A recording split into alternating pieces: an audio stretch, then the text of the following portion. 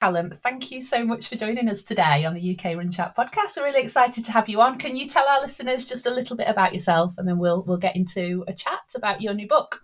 Yeah, hi Michelle. Thank you. It's lovely to be here. So I was founder of Seymour Running Tours, which was a sight running tour company taking people on runs around London. I have been running I kind of came to it quite late, so about 20 years or so. And I'm now the author of the book called Roadrunner, Surviving on the Urban Trails, all about running in cities. Yeah, I have to say, I really enjoyed your book. I read it a few weeks ago. I am a self-confessed trail runner. I used to run on roads, started on roads, but there's just so many beautiful trails near me. So I don't do much road running. And I thought when I picked up your book, I thought, oh, is he going to convince me that running in a city is good fun? And actually he did. So yeah, talk to me a little bit about that. What inspired you to write a book about road running? Because there's so many trail running books out there, isn't there? I mean, I think that was part of the reason. I love Yeah, reading running literature. I love reading running books. They're always inspiring, I think. But most of them were people, trekking up fells in the Lake District, or running through the Patagonian desert, or all these kind of things, which are lovely and beautiful. But I mean, that's not where I run. yeah, I live in London, yeah. and I run in the city. And I thought, we needed to redress the balance a bit. And I think it doesn't have to be, either or. It can be both and. It's lovely to get out into the countryside, and on occasions I will do that. I think I've certainly run in some wild places and some beautiful places, but I just wanted to show that the city's is just as beautiful as well in its own way. And I think the thing as well I love about city running is all the advantages of being able to stop for a cup of coffee, and grab something Yes, to yeah. eat, and You don't all get that those in the kind countryside. of exactly. So it was after years of running in the city and just seeing all these things and thinking, yeah, I want to make sure other people know that it's not just the rural back roads that you can run on. Yeah, it was a fun book, and I think I don't know. Road running it's obviously accessible to the majority of people as well, isn't it? I think trail running, a lot of people just get a bit put off by it because they don't really want to go out into the wilderness as such. So I I think guess it appeals to a lot of people in that way. yeah, and I guess to an extent you need to be, depending on the how far you're going trail running, you need to be a little bit more prepared in that you don't want to get stuck at the top of Helvellyn or something in a storm. And so I suppose you're if you're doing it at that level at all, you want to make sure you come back. Whereas running in the city, you can always get the bus home. Yeah, And those kind of things. So it is accessible, and it is for me it's straight out my door.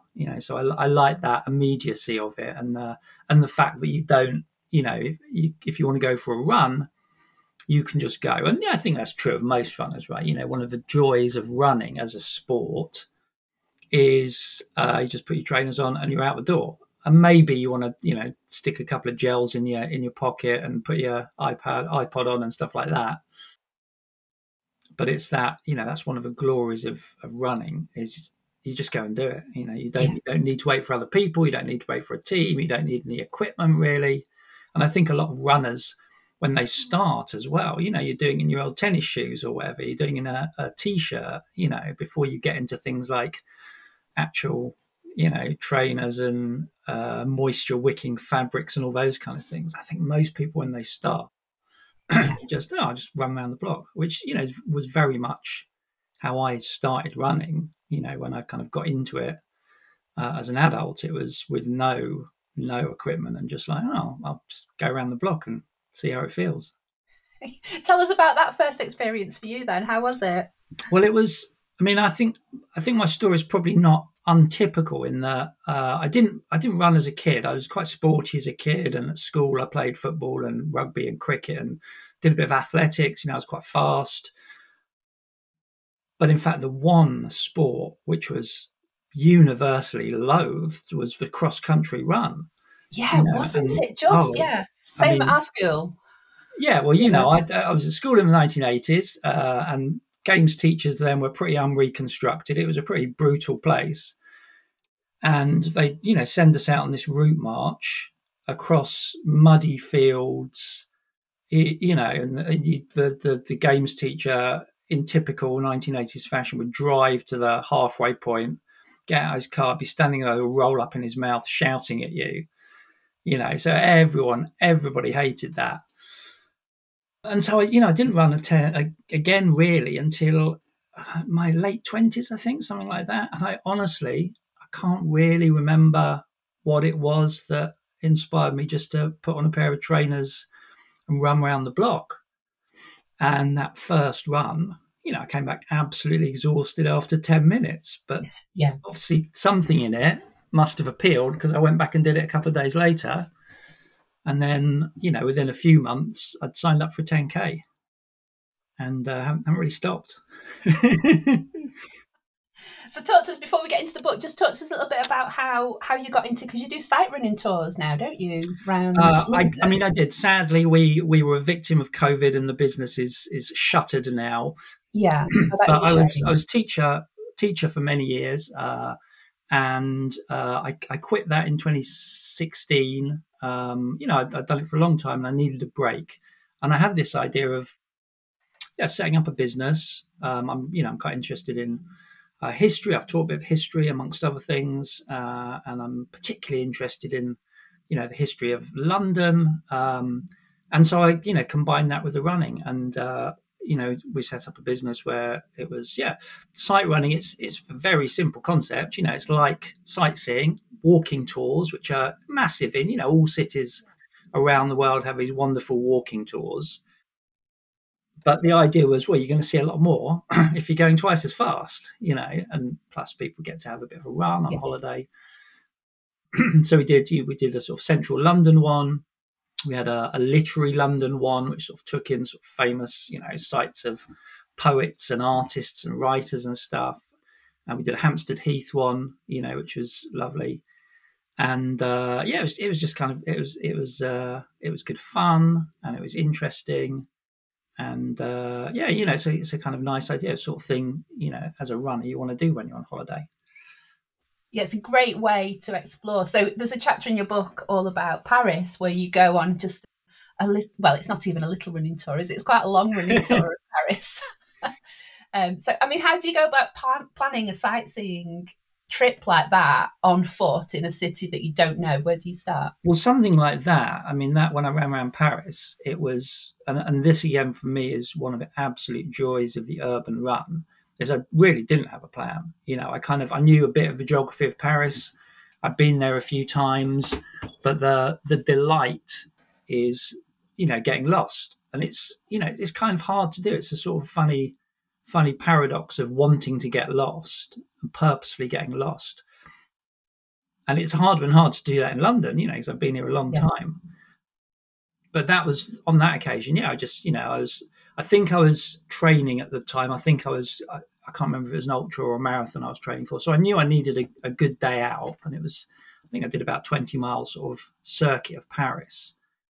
But what I often do, and what I did on that occasion, is I had like a couple of places I wanted to see. So I wanted to go and see Jim Morrison's grave in Père Lachaise, and there's this sort of old disused railway which has been turned into a park. It's a bit like there's a place in New York called the High Line, which is the same yeah, thing, and Paris has got its own version.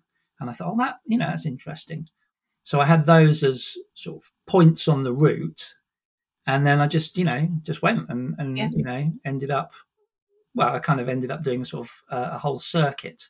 But that's what I love about urban running is, you can get lost, and you're pretty much always guaranteed to be able to find your way home, even if it ends up yeah, being on a bus. yeah. So, I mean, do you often get lost around London then, or do you kind of stick to a I certain part of it, wish or do you know it really well? I wish I could get lost in London. It's I've lived here for I was born in Sussex in the countryside, grew up in the countryside. And I think that's another part of why I still find the urban run so enjoyable is that, you know, moved to London, came to London for university, and there was nowhere else I wanted to be. You know, I just wanted to be here, and it was so exciting. So I've lived in London for 30 years now, and it's very hard to get lost because I've run all over it. I still get lost in South London. You know, Yeah. I'm a North Londoner, and we have this bit of a, ridiculous kind of thing about sort of South v North London. So I don't go to South London that much, so I can still get lost there. But the joy of running and suddenly finding, oh, I don't quite know where I am now. It's amazing, and usually within a fairly short period of time, oh, I know where I am now. But I went yesterday. I went for my long run yesterday. I'm in my training block I'm doing the London Marathon this year, so I'm kind of Oh wow, nice. doing a fair bit of running at the moment. Yeah. And I went for my long run yesterday, and I sort of had the vague idea of heading down to Chelsea. You know, it's a sort of fair way down. I'm in North London, and I ended up in Chelsea Harbour. And now I've been there before, but I think the last time I've been there, I went for some sort of swanky lunch for my 21st birthday. And back then it was, there was a couple of new bits of building, totally transformed now. And that was like being lost. Even though I'd been there, Yeah. it was like being I had no idea where I was, running around for a bit. And that was delightful, and I sort of knew how I'd get back to where it was, but seeing an entirely new landscape was lovely. I loved doing that. Yeah, I guess that's part of the beauty of a city, isn't it? I've got a similar experience with Manchester because I live very near Manchester now. When I was at university there, I had a 12-year break from it, and it's totally transformed. It just Right. looks completely different. I guess you don't get that with the countryside, really, do you? Cities are constantly popping up with new roads, new buildings. Yeah, I mean, I think that's definitely one of the things. There's a bit in my book where I kind of write about comparing urban and rural running, and lots of bits in my book I throw in because I'm a teacher and I've taught philosophy and psychology and sociology. Those are my kind of areas. So I end up sort of throwing in interesting little nuggets of those. And Yeah, there's a nice bit from Edmund Burke, the philosopher, who writes all about what is beauty. Right, it's this quite deep stuff about how do we try to sort of pull apart when we see beautiful landscapes. What are we looking at? And he has this hierarchy of things which are massive are really beautiful, or things which stretch into the horizon are beautiful, or things the sort of the high point of the sublime, he says, is like standing on top of something looking down. And I get all that, and I was thinking about that when I was out, when I was doing this big urban run. But he also says and what's also really interesting is change, things which change. And I was like, yeah, I mean, that's not mountains though, is it? not at Mountains, all. they're No. pretty much going to be the same every time Yeah. you see them. And the thing about cities is, like you say, it's dynamic, and you turn your back 10 minutes and it's totally different. And I find that just endlessly enjoyable. Yeah, yeah. Yeah, it's fascinating. It's those. I love the philosophical perspective in your book. Actually, I've just read a book all about.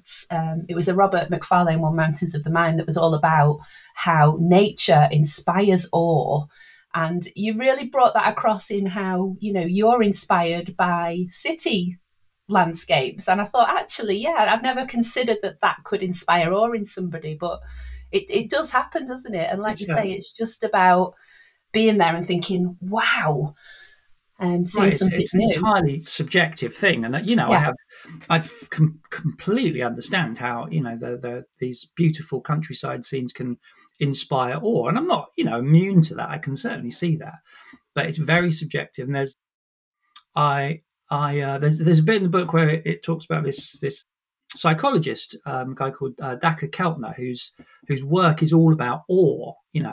Understanding what happens to us in the presence of awe. And he's got this lovely experiment that he runs, or he's run, where he like stop people. I think he works at, I don't know, one of the universities in California or something, and he had this experiment where they'd stop people and ask them a bunch of questions, pretending it's sort of an interview. But the real experiment is after the interview, they have a stooge like walk past and accidentally drop their books and stuff. And they're interested to see if the participant, the person who's been doing the questionnaire, goes and helps them. How do they feel? Will they go and help this person out? And they do this in two conditions. In one condition, they angle the person answering the questionnaire, so they're just looking at a brick wall. Right. That's condition one. And in condition two, they have them so they're looking at this beautiful, huge oak tree or maple tree or something like that, with the idea that this is going to inspire some sort of awe, this beauty and glory of nature. Anyway, the result is if the person's been staring at the beautiful tree, they're much more likely to go and help this person. And it's all about, feelings of awe actually have all these incredibly powerful effects. And I thought that was really interesting as well, because he talks a bit about the sort of neuroscience behind this as well. What's going on in your brain and body, and there seems to be a change in your body chemistry, and there's a couple of it was a one or two removes, but does all these positive things. And I was like making a link between, these things, and he talks about things like reducing inflammation, and I'm like, oh, okay, that's got to be good for runners, right? Yeah, And so definitely. any exposure to awe, whether it's in nature or in seeing impressive building, potentially it's good for us runners to recover as well. Yeah, yeah, absolutely. Yeah, no, it's fascinating.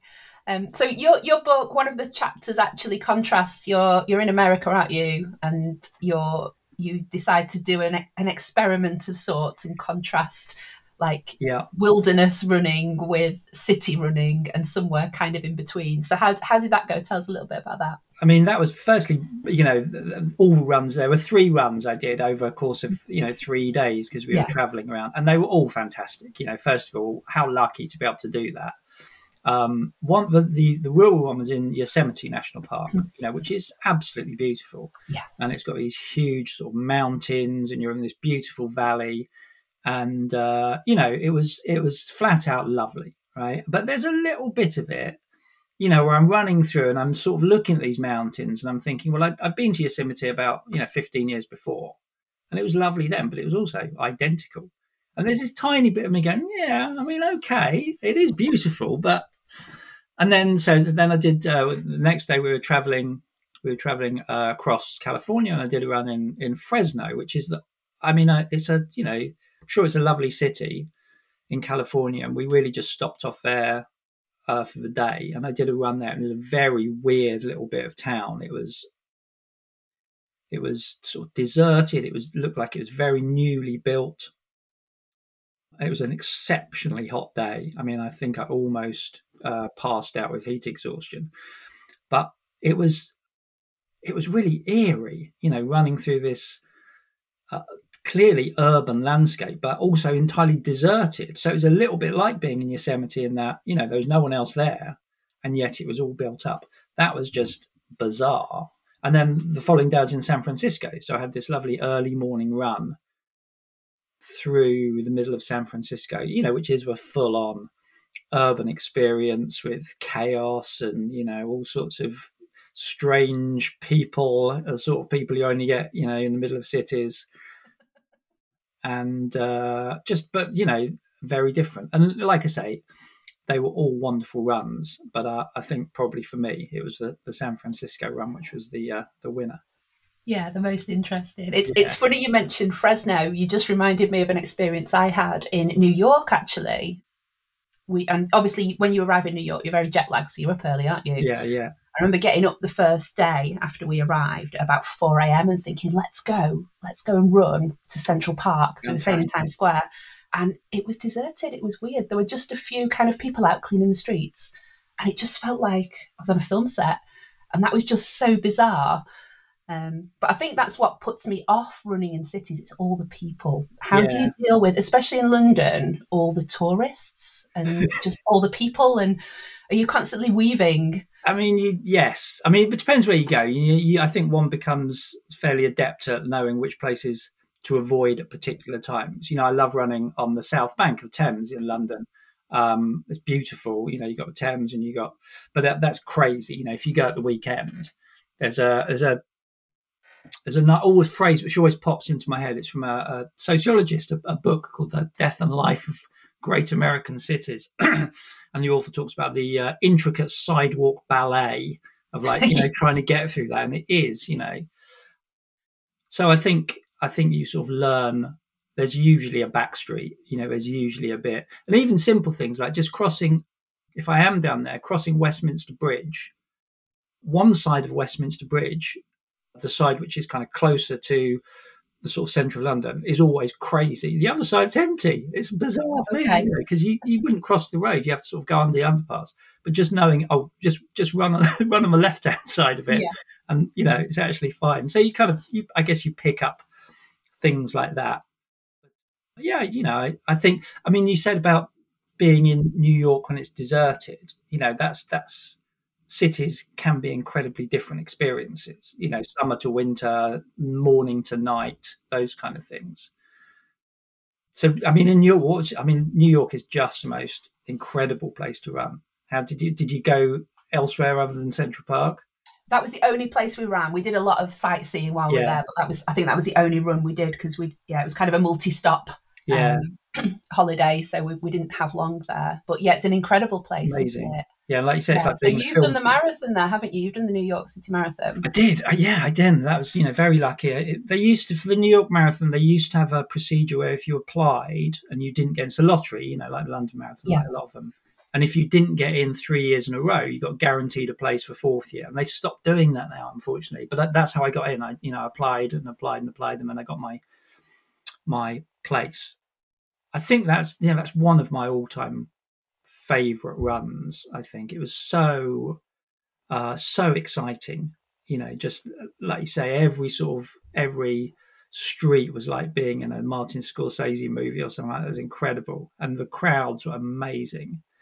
And it was bitterly cold. It's November; it's first weekend in November, and it was sub-zero temperatures. Really, really cold, and we have the way they organise it. They get everybody. It starts out in Staten Island, because it Yeah. famously goes through all five boroughs. So you start out in Staten Island and they have to bus you out there, and the buses go quite early. So anyway, it ends up with you being stuck there. I think I was there for about 3 hours waiting, and there's no other way to do it really. So there was 3 hours of being absolutely frozen cold. I ended up shutting myself in a portaloo for an hour just to kind of keep warm. Yeah, exactly. Was No, that really the best option? oh, it honestly was. I mean, to their credit, I will say, and you will know this as a runner, the shortage of portaloos at races is always a problem. Not in New York. The New York Marathon, I mean, they must have had thousands of them, because I think there's, it's like 30, 40,000 people do the New York Marathon, and there were no queues for the portaloos anywhere. It was incredible. I've never seen anything like it. And like I say, runners will know what we mean Yeah. by this. But it did mean I had the chance to go and sit in a portaloo and try and keep warm for an hour. But that wasn't the highlight. I don't think the highlight was running through the streets with these very, very effusive supporters. Americans pretty all in on that kind of thing. A lot of Yeah. lot of whooping and hollering and foam fingers and bands and stuff like that. And it was fantastic. Yeah, really. So very lucky to get to have done it. Really, really good fun. Yeah. Fantastic. Which was your favourite bit to run through? Would you say? I think the sort of early bit, partly because I wasn't dying at that point. I was Yeah. still feeling pretty good. First 10 miles of a marathon, you're feeling like this is going to be easy. How wrong I was, but kind of going through Brooklyn, which I'd never been to. I've been I think to New York maybe once before, and I've been to Manhattan, which is what most people do. And so this was a bit I'd never seen, and it was the early the start of it. So I was feeling very good. I'd warmed up a bit. Incredible crowds, and just everything was new. Everything was that looks interesting. I didn't recognise anything. And then I had an unfortunate mile 16. So as we crossed over into Manhattan, you cross over right on the sort of the west side, east side, and I stopped and had one of the gels. They hand out gels, and obviously, and I took one. And for some unknown reason, I grabbed a chocolate flavored gel. Now, I don't know about you, but I like my energy gel sort of fruity, a bit citrusy, Fruity. something Yeah. refreshing. And I still don't know what made me think, oh yeah, chocolate, that's a good idea. And it upset me for the next couple of miles. It was not pretty, but Oh dear. I recovered. So that was those were high points and low points, I Yeah, that doesn't sound very, very pleasant. think. Oh dear. Oh yeah, well that's let's go back to London then. So you have now this challenge that you did in London to run the London Underground lines, but run them overground. Really Yes, to be clear, fascinating. yeah, yeah. So you cover quite a few lines in your book, don't you, in various chapters? But that's a huge challenge. Well, I mean, yeah, you say that. I took a very sort of easygoing approach to it. Now, I just, I was looking for sort of interesting things to do. So, I've done a few marathons and I've done a few ultras, and I wanted a sort of bespoke challenge. Something that was. I love doing big races, love doing organised races, but this was I will go and do it on my own. And I thought, yeah, live in London seems like a good thing. And I did a bit of sort of, searching online. It didn't look like, I found a couple of people who'd done this, but it wasn't as popular as I guess it's it's quite a long way. But Yeah. I took a very sort of I'm going to do this on my own terms approach to it. To the point where I haven't done them all. It's an ongoing project. I think I've done 6 of them. And I started off with the little ones, So I think like the Victoria line, I think was the first one I did. So it's about 12 miles. It's a good run, but it was certainly within my capabilities. And then I gradually expanded them. But I wasn't going to be sort of particularly pressured to actually pass every single station. I thought I could get caught up in difficult routes where you got to run back on yourself, and some of the branches, you got branches going different directions. So it's like, do I run down and go back up again? I'm like, no, I'm just going to start one end, roughly follow it, get to the other. And then so that's what I did. And, that's lovely. And the nice thing about that, again, is it took me out to bits of London I didn't know, because obviously the start and the end of the lines are right out on the edges of London. So it often, I think the longest one which I didn't quite manage was the Central Line, which is 40 miles. I had to call that one at about 27, 28 miles. But it started. I mean, I was in the countryside. There were fields and cows, and I was like, wow, the tube line goes out this far. So that was quite a nice surprise. I recently, I kind of did this as a guy I follow on Instagram called Johnny Davis.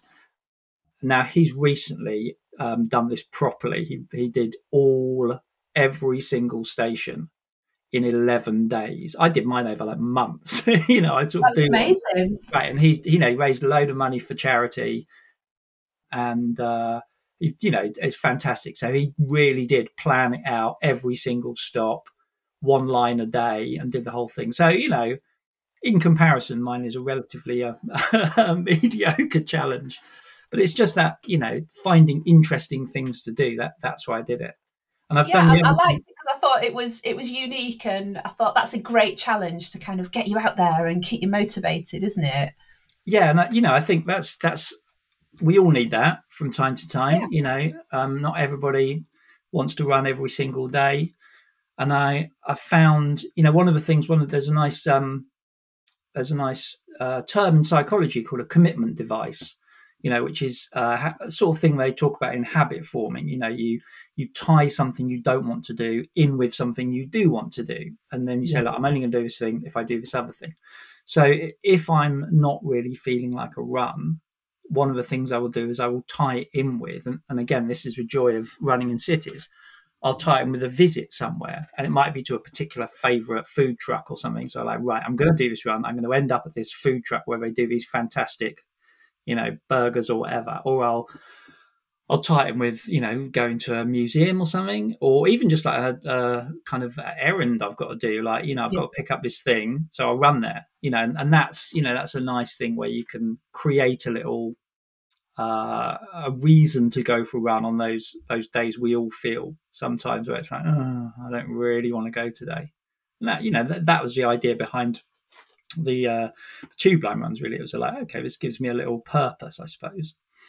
Yeah, because was the Central Line was that your first attempt at kind of a beyond marathon distance at the ultra distance run? It was on those runs. It wasn't the first ultra I'd done. So my very first ultra was I signed up for what was they've stopped doing it now. It was called the Royal Parks Ultra. So the Royal Parks have this lovely run in London, a half marathon, every October, and it starts in Hyde Park in London and goes through a bunch of. It's beautiful. It's really nice. It's in October. It's a really well supported thing. And for a few years, they set up and ran an ultra, so 50k, what we probably call an entry level ultra. So Yeah, it's only about 5 miles longer than a marathon. That was my very first ultra, and that was lovely. That was so well. That was such a good introduction to it. It was so well supported. It was only about 200 of us doing it. This was, a few years ago now. Ultras have become, we're catching up on America in terms of their popularity. For a long time here, it was a real niche thing, right? It was yeah, only kind of a real elite group of people. And when I did this Royal Parks Ultra, so there's only 200 of us. You get far more people now, and there's lots and lots of them. But that was my first over marathon distance one. And again, you kind of, oh, okay, well, I can do that. Maybe I can go a bit further. It's a bit. Well, you'll know it's a bit addictive, isn't it? it is. Yeah, yeah, because you of course went on to run. You ran from London to Brighton, didn't I you? did. That's certainly been my longest. And honestly, I don't know how I managed it. I'm pretty sure I'll never do that again. It was Yeah, that that was is a long way. it How? was How? 100 kilometers. Yeah, it Yeah, was so 62 miles, and it was I'd signed up. So I'd signed up to do a 100 kilometer ultra. It was one of these. It was a Thames Path one actually. It was a kind of organised one. So this was a few years ago. It was planned as a sort of celebration of turning 50. Right, this is what I was going to do, and I signed up for it. And then it was in the middle of 2020, it was COVID, so it was all cancelled. And I'd done all my training, and I was like, oh no, I've been actually proper. It's the first time I've ever followed a training plan. And normally I'm like, I'll just go out and run a few times, I'll be fine, and usually it is. But I thought 100 kilometers, better take this seriously. So I followed a proper training plan. I was running 4 times a week, doing these big long runs every weekend, and then it was called off, and I had a sort of real, I don't know, half a day or so, really feeling quite low and like, oh my god, this. I suppose it was all bound up with what was going on yeah, generally. And then I thought I had this sort of revelation, like, well, I could just go and do it anyway. I could just go and run, and it's I'll probably need a bit of support.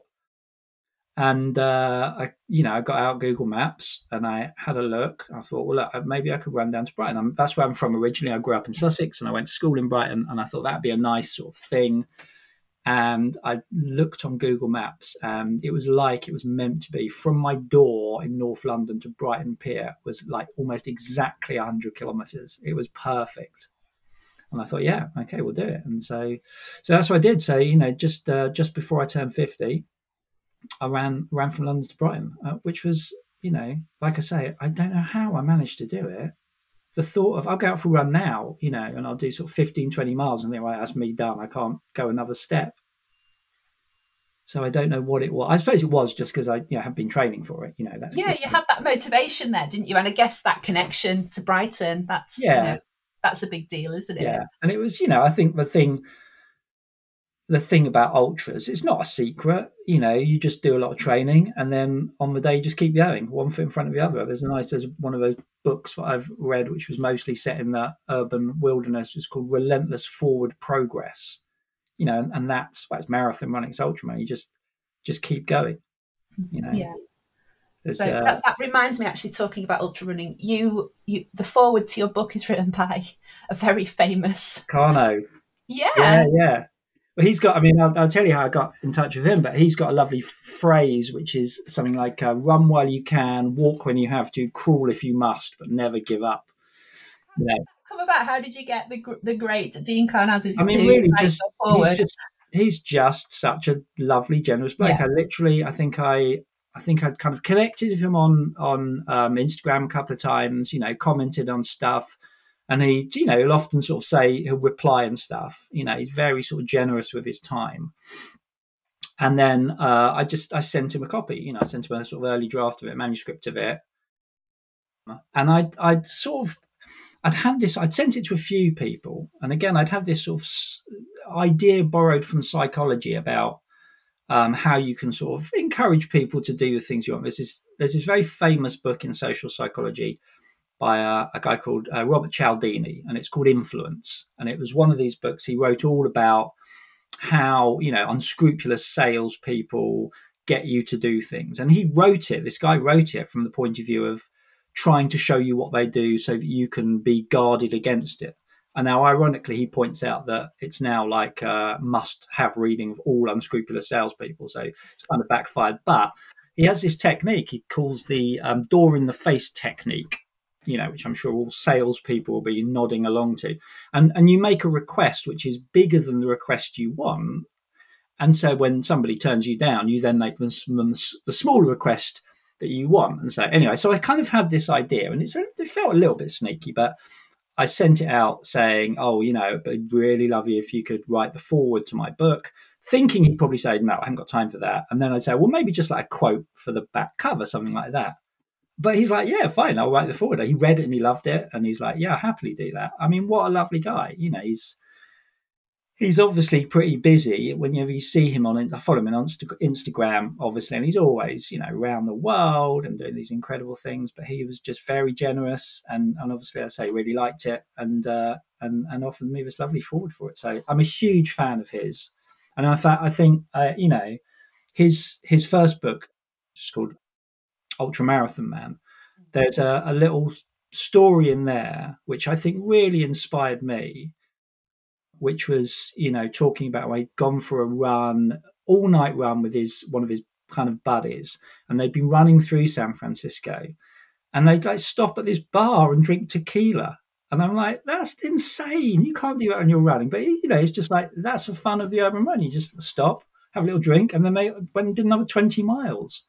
And it was that sort of the run can be whatever you want it to be, right? It's your run, do it the way you want. If you want to stop and go home, you can. If you want to change direction, if you want to do a bit of shopping, if you want to stop and have a tequila. And I found that such a sort of liberating thing. So I'm a huge fan of Carnos. I think he's a absolute inspiration. Yeah, I agree. Absolutely. It sounds like you've both got a very similar philosophy Yeah, towards yeah. running as I well. hope so. Yeah. Yeah, that's great. Just talking about food briefly, you do like to stop for tacos and things, don't you? And you have kind of pointed out in your book some of the best places that people can eat. Where's your favourite in London? Oh, yeah. In London, I mean, one of the we were talking about how lovely it is where everything's dynamic and changing in cities. The other side of that is you'll find a fantastic place to eat, and then you'll go back and it's shut down. You know, I think a lot of restaurants don't last. I think I've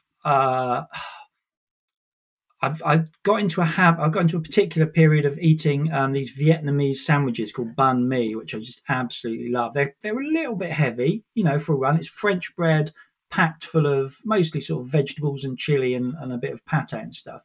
So I would find myself dotting around different Vietnamese restaurants in London, trying to find those. You know, often it will be, you know, you can't move in London. I'm sure it's true in Manchester as well, for, you know, a little pop up village of food trucks appearing. So you'll often just run across somewhere, and it will depend how the mood takes me. I think, you know, sometimes I've got quite good over the years, you know, and again I think most runners will develop this ability to know what you can handle in terms of food at any given point. Sometimes you just want water, Lucozade, and the gel. You know, on a long run, something a bit heavier might work, and sometimes it does, sometimes it doesn't. But you know, I think you develop those sort of things, and that's another thing about, you know, running in different cities. You know, I think finding whatever other interesting food spots in different cities. But also, you know, what a couple of times I've stopped somewhere. This happened just the other week, and you'll be buying something, and the person selling it will look at you, sort of sweaty and red faced, and they'll be like, "Oh, you're out for a run," and you're like, "Yeah." I'm like, "Oh, have you come far?" And you'll be usually like, "Yeah, I've just run 20 miles or whatever." And they'll be like, "Oh, okay, have some extra stuff." And this happened the other day. I'm like, I'll have the small falafel pita, and this guy's like, "You've run how far? Right, have the large one. Have some extra halloumi. It's all on me." I'm like, "Okay." So there's that kind of nice sort of interaction as well. I quite like. Yeah, oh, that's nice. Talk to me before we kind of wind up just about the concept of place hacking in a city. This chapter fascinated me because in the countryside we see more kind of open land being enclosed. It had never occurred to me that this was an issue in cities, Yeah, actually. I mean, absolutely. That's such an interesting analogy, because I'm sure that I'm kind of very interested in that sort of way, that paths, rights of way in the countryside. And there was obviously that sort of famous Kinder Scout thing years ago with people, you know, making a stand against that. And it is less obvious in the cities, you're right. But it's something that, I notice a lot where a place you ran down before, suddenly you can't go down there. Or, there'll literally be some guy in a high vis jacket with a clipboard saying, you got to go around. And it became apparent to me that virtually everywhere in the city is owned by, maybe by the council, but often by a big corporation or, whatever. And we're often running around, basically with their say so. And sometimes they're like, no, not anymore.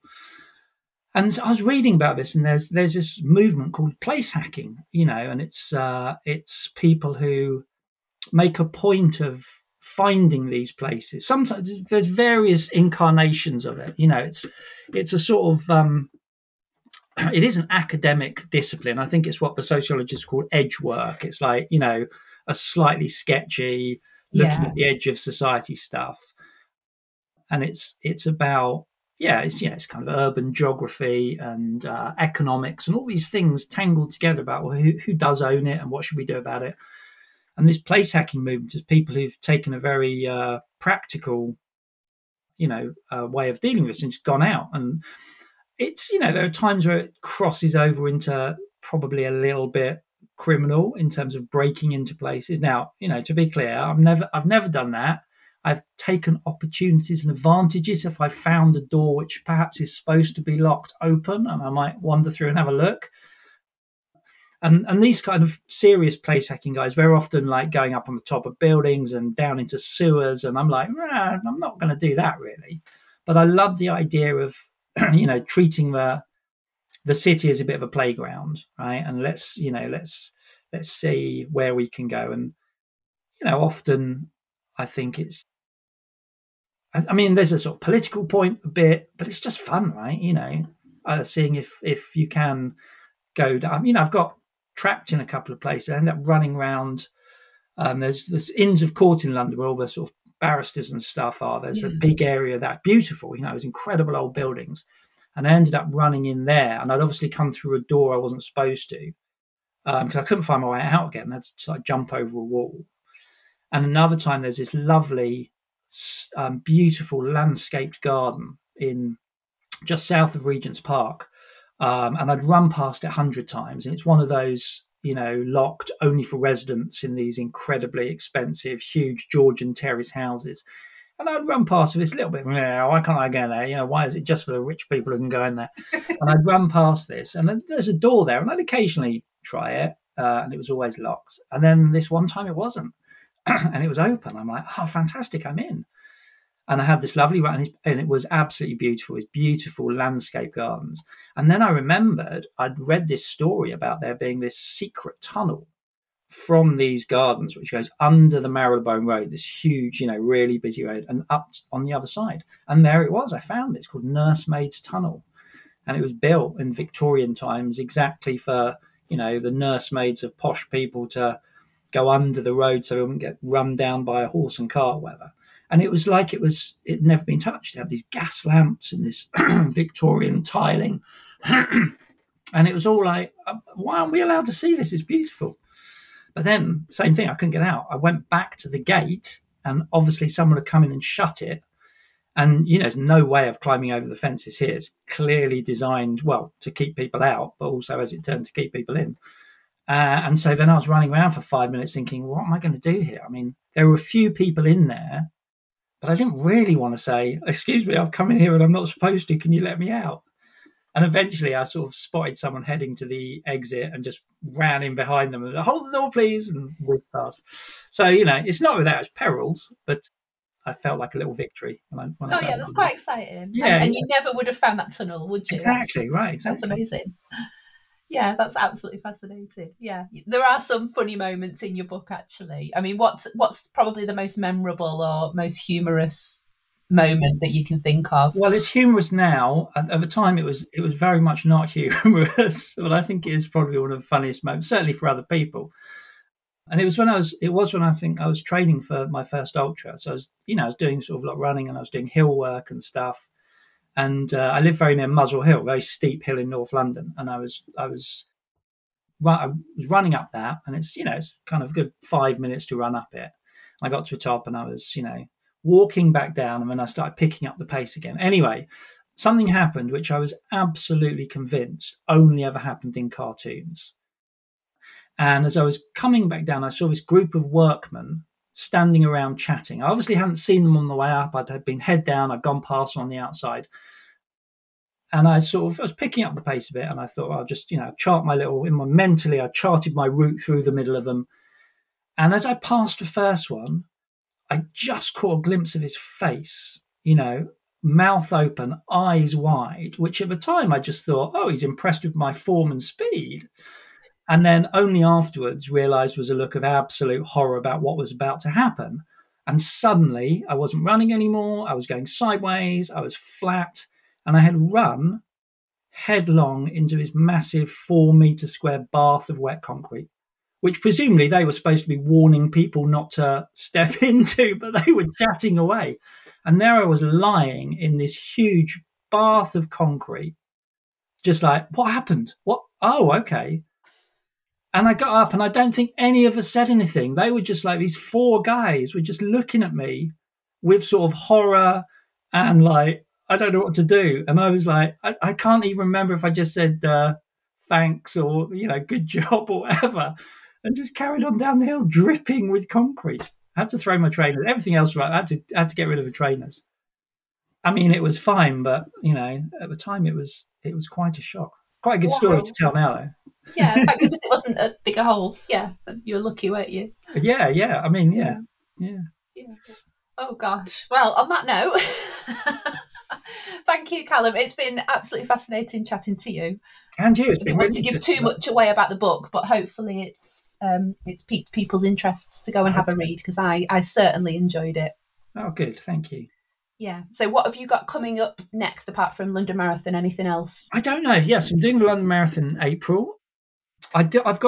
I was halfway through a sort of one of these bespoke runs where I was doing across London, side to side, up and down. So I did, from M25 to M25. So I did west to east last summer, I think. So I got the tube right out to Uxbridge or something, where the M25 was, and ran right across, which is about 35 miles. So again, a sort of good day out.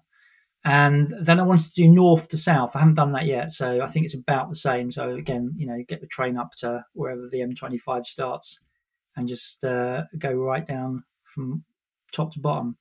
And I'm kind of vaguely thinking as well about doing a sequel to the book, which will just be city runs around the world. So I think it could take quite a while. I don't Yeah. travel that often, but I'm off to Copenhagen in a few weeks. I'll do a run around there. So I've got the idea that I'll gradually try and build up. If I do travel, I'll do a run for every city I go to. So that's the plan.